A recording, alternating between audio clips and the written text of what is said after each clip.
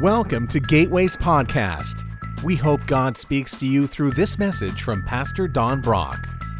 For more information about Gateway, please visit www.gatewaybc.com. Well, last week we started talking about how everybody's a leader. If you influence people, you're a leader. And so I want to go deeper into the life of Nehemiah. We get to have an inside look into his prayer life. And we're going to see what a leader prays like and how he prays, because there's some principles here that apply to us today. And so I want us to look very carefully at this. But I want to back up to to Ezekiel chapter 22, verse 30. And this is God talking. He said, I looked for someone who might rebuild the wall of righteousness that guards the land. I searched for someone to stand in the gap in the wall so I wouldn't have to destroy the land, but I found no one. I don't know about you, but the righteousness wall of our country has been torn down. And God is looking among his people to see who might rebuild that wall of righteousness. And that's why we're going to come and pray today. We're praying for that very thing, that God will reestablish this wall of righteousness, a spiritual awakening in this country. Because truly, that is what guards our land.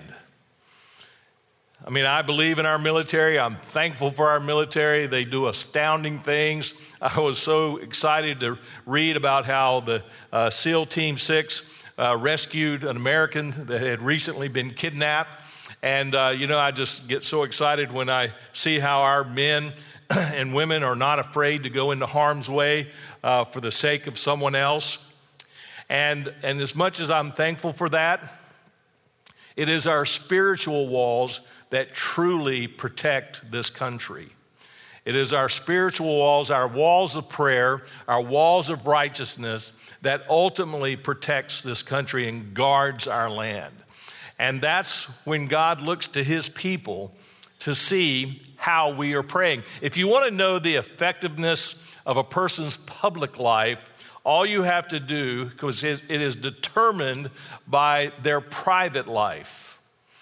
Your effectiveness in your public life is actually determined by your private life. So we're going to have a firsthand look into the heart of Nehemiah. He was a man of prayer. In fact, 9 different times in the book of Nehemiah, we read his prayers. And in Nehemiah chapter 1, we have a look into one of the great prayers of Scripture is in Nehemiah chapter 1. And we can actually learn a lot about people by listening to their prayers. And so we're going to see what his private life was like. And you see, the reality is God liked answering Nehemiah's prayers. And so you and I need to figure out why. Why did God like to answer Nehemiah's prayers? Because he did. He answered every single one of them. So why is that? Well, the first thing we're going to ask ourselves is, when should we pray? When should I pray? So let's go to Nehemiah chapter 1, beginning of verse 3. They said to me, so there was a group of guys who had come from Jerusalem, and one of Nehemiah's brothers was in that group. And they came, and Nehemiah asked them, how were things going? And so they said to him, and talking about Judah, talking about Jerusalem, they said, things are not going well for those who return to the province of Judah. They are in great trouble and disgrace. The wall of Jerusalem has been torn down, and the gates have been destroyed by fire. When I heard this, Nehemiah, when he heard this, I sat down and wept. In fact, for days I mourned, fasted, and prayed to the God of heaven. So the answer to when should I pray is simply this: before I do anything else. Before you do anything else, you should pray. So when Nehemiah heard the condition of Jerusalem, he prayed, he wept, he fasted, and he did that for many days. So a leader does more than pray, absolutely, but he doesn't do anything until he prays. That's the difference between a leader and a loser. You see, leaders make prayer first priority. Losers make prayer the last resort. It should never be in your vocabulary to say, I've done everything I can do. I guess the only thing left to do is pray. If those kind of words come out of your mouth, you've got things mixed up badly. You must always start with prayer. You always start with God. Now, Nehemiah, he was a man of action. He was an organizer, he was a motivator, he was a manager, and he liked to get things done. In fact, once he started rebuilding the walls around Jerusalem, he did it in 52 days. Unbelievable. Yet, instead of immediately putting his list together, because he had that kind of experience, it would have been very easy for him to sit down and say, okay, I got to figure this out. Here's what I got to do. Here's what I got to put together. Here's the people I need. Here are the resources I need. Before he did any of that, he got alone with holy God. He didn't put a committee together. He didn't get a group of friends together. He got alone with God. So when should you pray? Before you do anything else. Then why should I pray? If that's the first thing I should do, why should I do it? Well, prayer does a couple of things. First of all, it shows that I am depending on God. That's what it shows. I want to read 8 verses out of John chapter 15 because these are the words of Jesus. He said, I am the true grapevine, and my Father is the gardener. He cuts off every branch of mine that doesn't produce fruit. You should always be in the fruit-making business, producing fruit. And he prunes back the branches that do bear fruit so that they will produce even more. You have been pruned and purified by the message I have given you. Remain in me, Jesus said this, remain in him, and he will remain in you. For a branch cannot produce fruit if it is severed from the vine, and you cannot be fruitful unless you remain in me. Yes, I am the vine, and you're the branches. Those who remain in me and I in them will produce much fruit. From apart from me, you can do how much? Nothing. Absolutely nothing. So if you have a prayerless life, you will have a life that does nothing. Nothing of significance. Nothing that matters from God's perspective. Now, the reason why we don't pray more, I think it's simply because we don't think we need to. We think we can handle it ourselves. I mean, it's like we're saying to God, hey, God, I've been around the block several times. I've got all this experience. I know what to do. Let me handle this. I mean, we think we don't need to pray, and that's why we don't pray. Otherwise, we would pray, right? In Matthew 5:3, it says, God blesses those who are poor and realize their need for him. For the kingdom of heaven is theirs. Jesus said, God blesses those who are poor in spirit, not necessarily poor in their pocketbook. But the reason he blesses them is because they realize their need for him. So praying shows that I'm depending on holy God. Second thing prayer does, it lightens my load. The reason why Nehemiah prayed was because he was distressed. He was really physically, emotionally, and spiritually distressed about the bad news he got. He was a sensitive guy. He was very compassionate. He felt things very deeply. And so he took the problem to God. He didn't just complain and gripe and wallow in self-pity, but rather he took his broken heart to God. In fact, the name Nehemiah means the Lord is my comfort. So when Nehemiah's heart was broken over things that were going wrong in Israel, he took his broken heart to holy God. When things break your heart, don't call your best friend and unload on them. Go to holy God. He knows your heart better than you do anyway. And he's the one that can actually do something about it. Sometimes your best friends in their well intentions tell you what you want to hear and not what you need to hear. God will always tell you what you need to hear. I think God honors prayer that comes from a genuinely concerned heart. I think he longs to hear, Lord, I cannot handle this. Because that's when he says, that's okay. I'm not asking you to handle it. I'm going to handle it for you. I don't know how to do it. Help me. God loves to hear those kind of prayers. That's the prayers he loves to answer because you are dependent on him, and God wants to lighten your load. In Isaiah chapter 40, it says, but those who trust in the Lord will find new strength. They will soar high on wings like eagles. They will run and not grow weary. They will walk and not faint. Who are those people? Those who trust the Lord. And praying shows that you trust God. Leaders actually find their strength on their knees. That's where they find it. The third thing why you should pray is because prayer releases God's power. Listen to what God said. Ask me, and I will tell you remarkable secrets that you do not know about things to come. Sounds like God's just longing to have a conversation with us so that he can tell us things. You see, prayer, God can do whatever God can do, whatever he wants to do. And prayer taps into those resources of God. You know, many of you, if you're like me, you're fatigued. I mean, let's face it, this year has not been a fun year. And we're tired.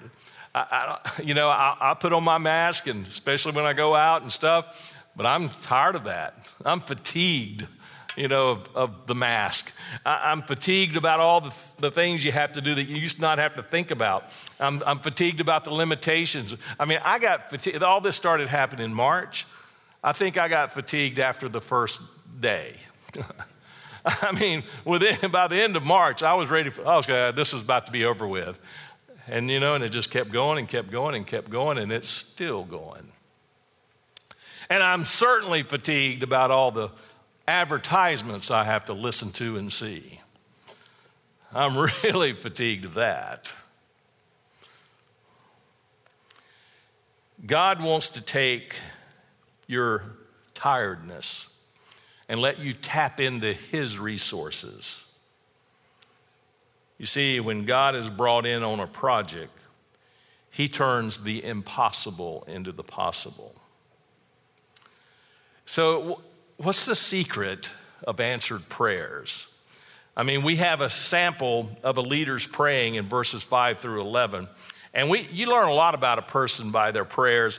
A canned prayer usually indicates a dried up spirit. When somebody just prays through the motions and just prays what they think they're supposed to pray, it usually indicates there's a dried up soul in there.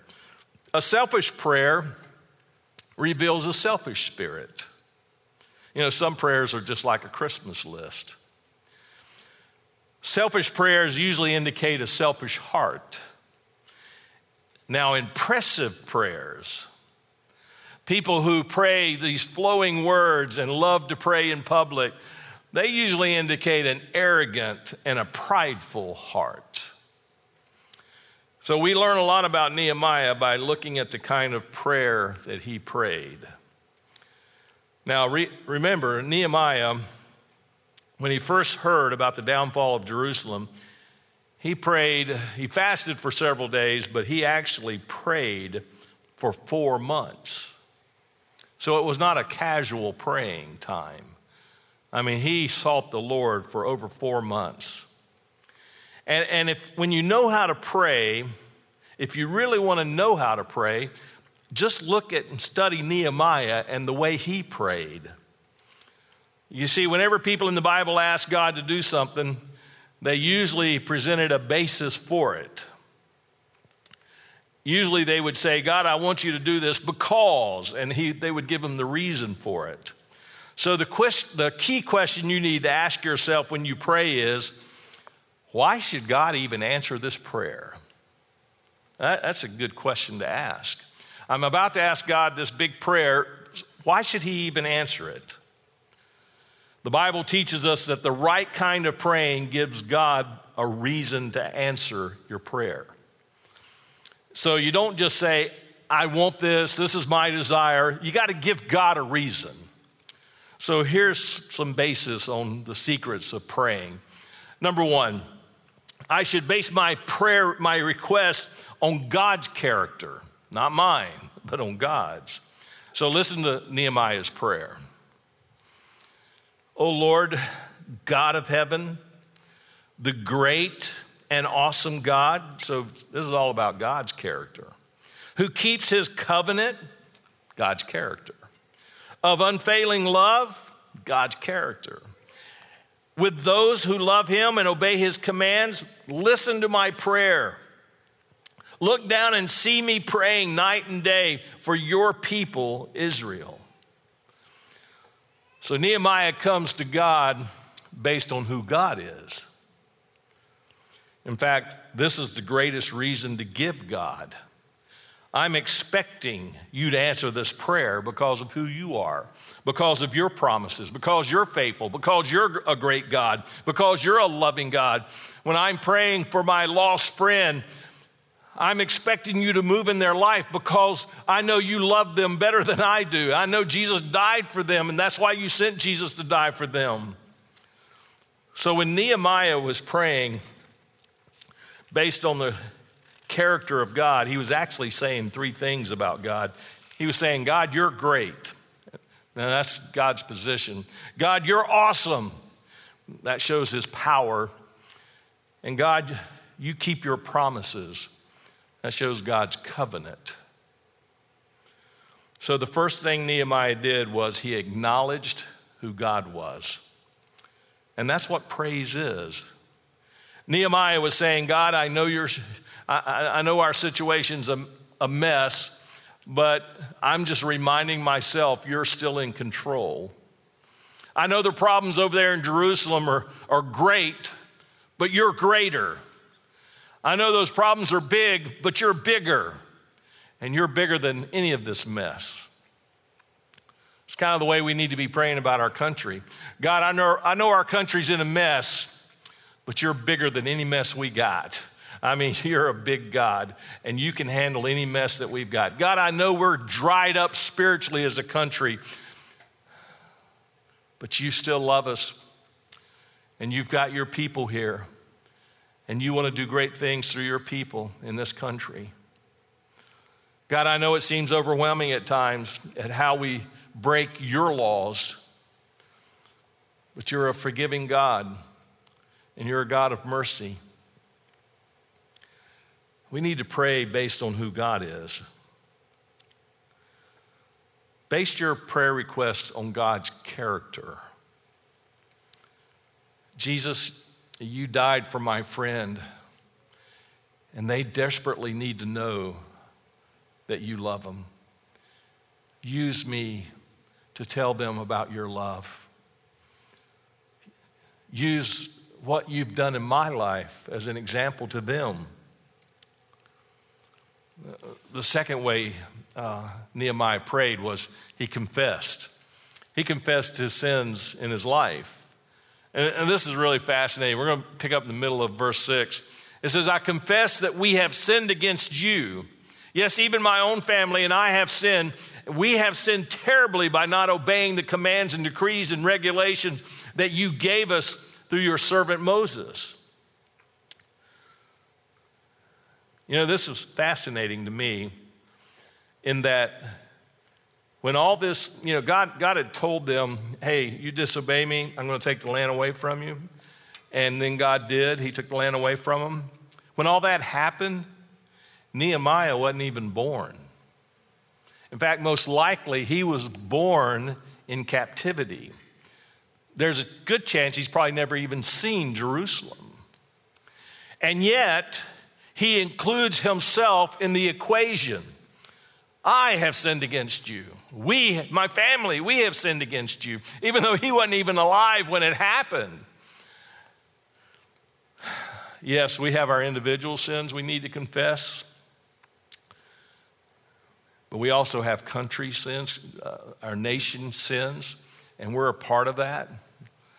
So when we pray for our country, we say, God, we have sinned against you. We have forgotten who you are. We have tried to kick you out of our public place and our schools. We have mistreated people against your commands. We think we're self-sufficient. We're part of the confession.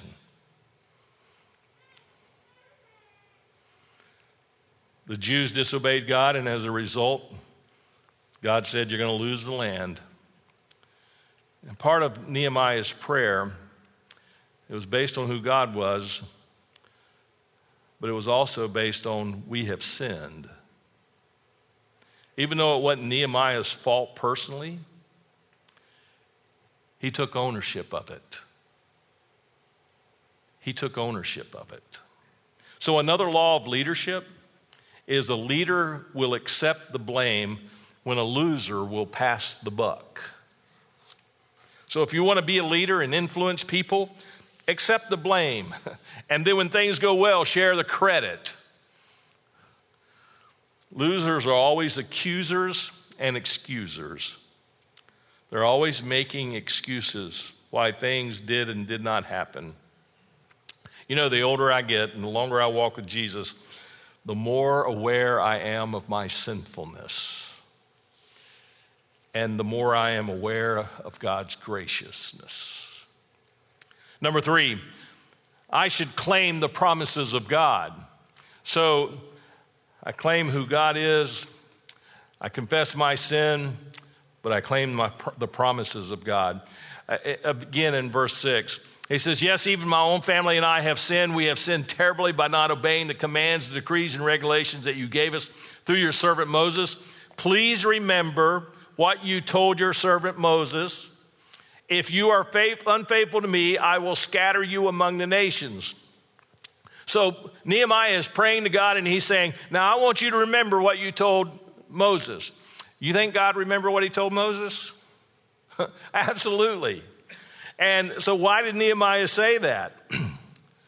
I think what Nehemiah was reminding himself of and was saying to God, I know what you said to Moses. You obviously know what you said. I know what you said. And I know that's why we're in this situation. And so the question is, does God have to be reminded? No. Does God forget his promises? Absolutely not. But it helps me to remember what God has promised. And I think God is well pleased when we remind him of one of his promises, because we're saying to him what you say matters. So when you say and talk to God about your lost friend and you say, God, I know your son died for my friend. I know that your son will save him if he opens up his life to you. You promised that. Well, of course God remembers that. But more importantly, you're telling God, I know that's what you said. And I'm praying this based on what you said. So I'm claiming your promises, God. The point is, the strength of my prayer life is determined by how well I know the promises of God. That's why every time you're faced with a situation, one of the first questions you should ask yourself as you're praying is, what does God have to say about this?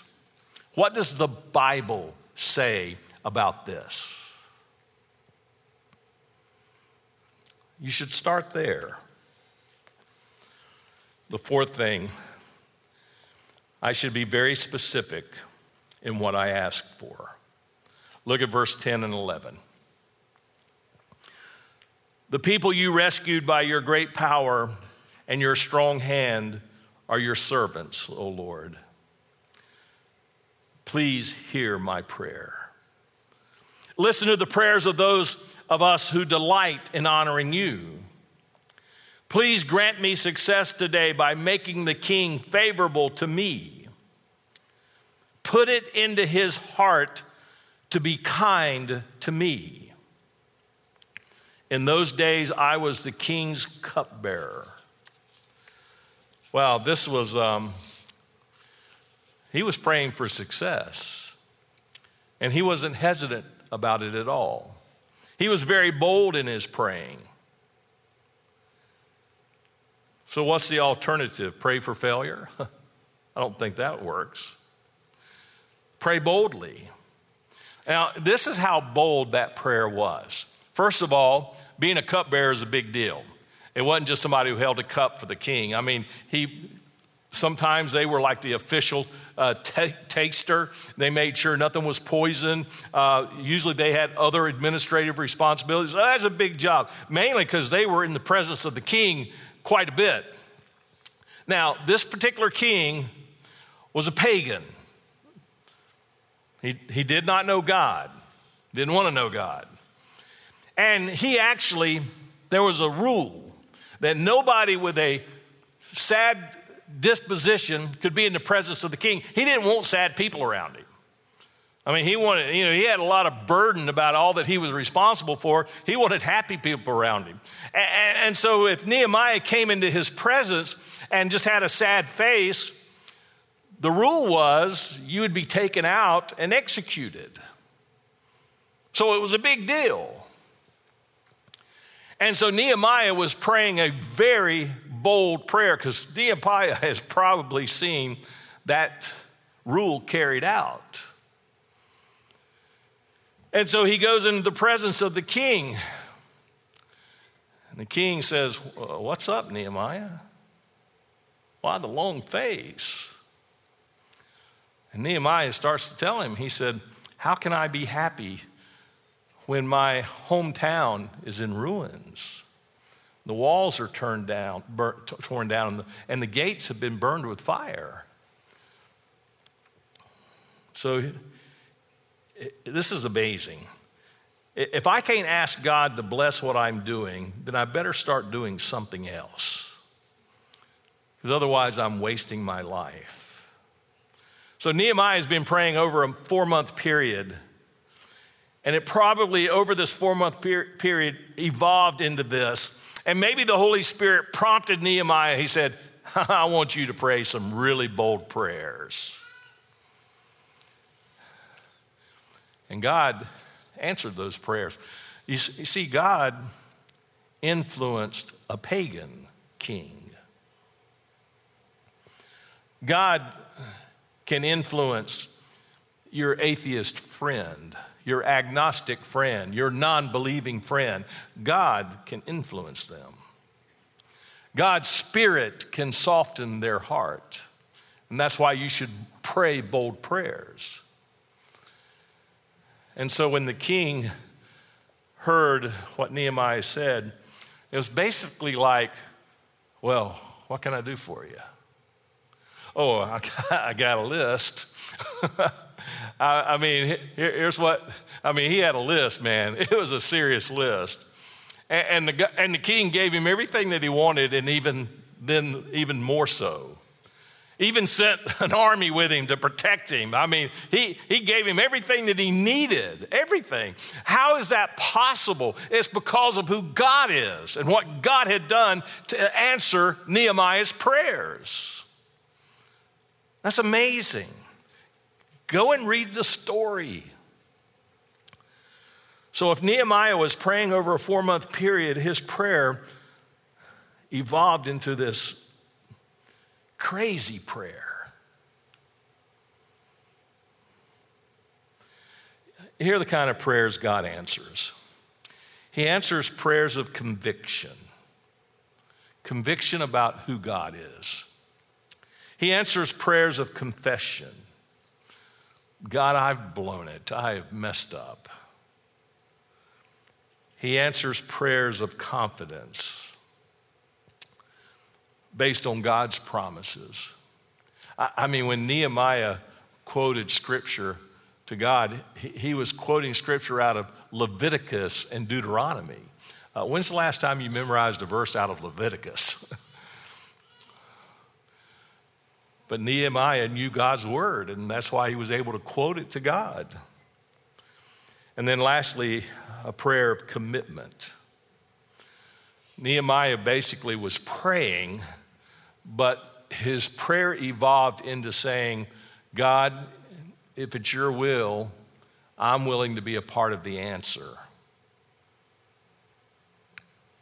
So when you're praying for your lost friend, when you're praying for a situation, tell God, I'm willing to be part of the answer. I'm willing to be used by you in this situation if it pleases you. Do you pray bold prayers like that? Do your prayers have any conviction about them at all in terms of who God is? When's the last time you just sat with God and told him all the things that you love about him? When's the last time you quoted promises from Scripture to God and say, God, I'm coming to you based on what you said right here. God, I'm asking this prayer because of your promise and your covenant, what you said over here. That's why I'm praying this prayer. And then your prayer of commitment that, God, whatever you choose to do in this situation, I'm willing to be used by you. I'm willing to be part of the answer, however you see fit. So when we, going back to Ezekiel, when we pray that God will rebuild the walls of righteousness around this country that have been torn down, be sure to ask God or tell God, God, use me in answering this prayer. Tell me what you want me to do to be a part of the answer to rebuilding the walls of righteousness around our country. And maybe instead of having constant political arguments with your friends, you can start having spiritual conversations.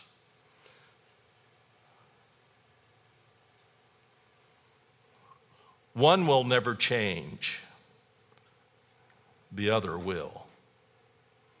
Winning a political conversation with somebody will not change that person, but a spiritual conversation can change their life for eternity.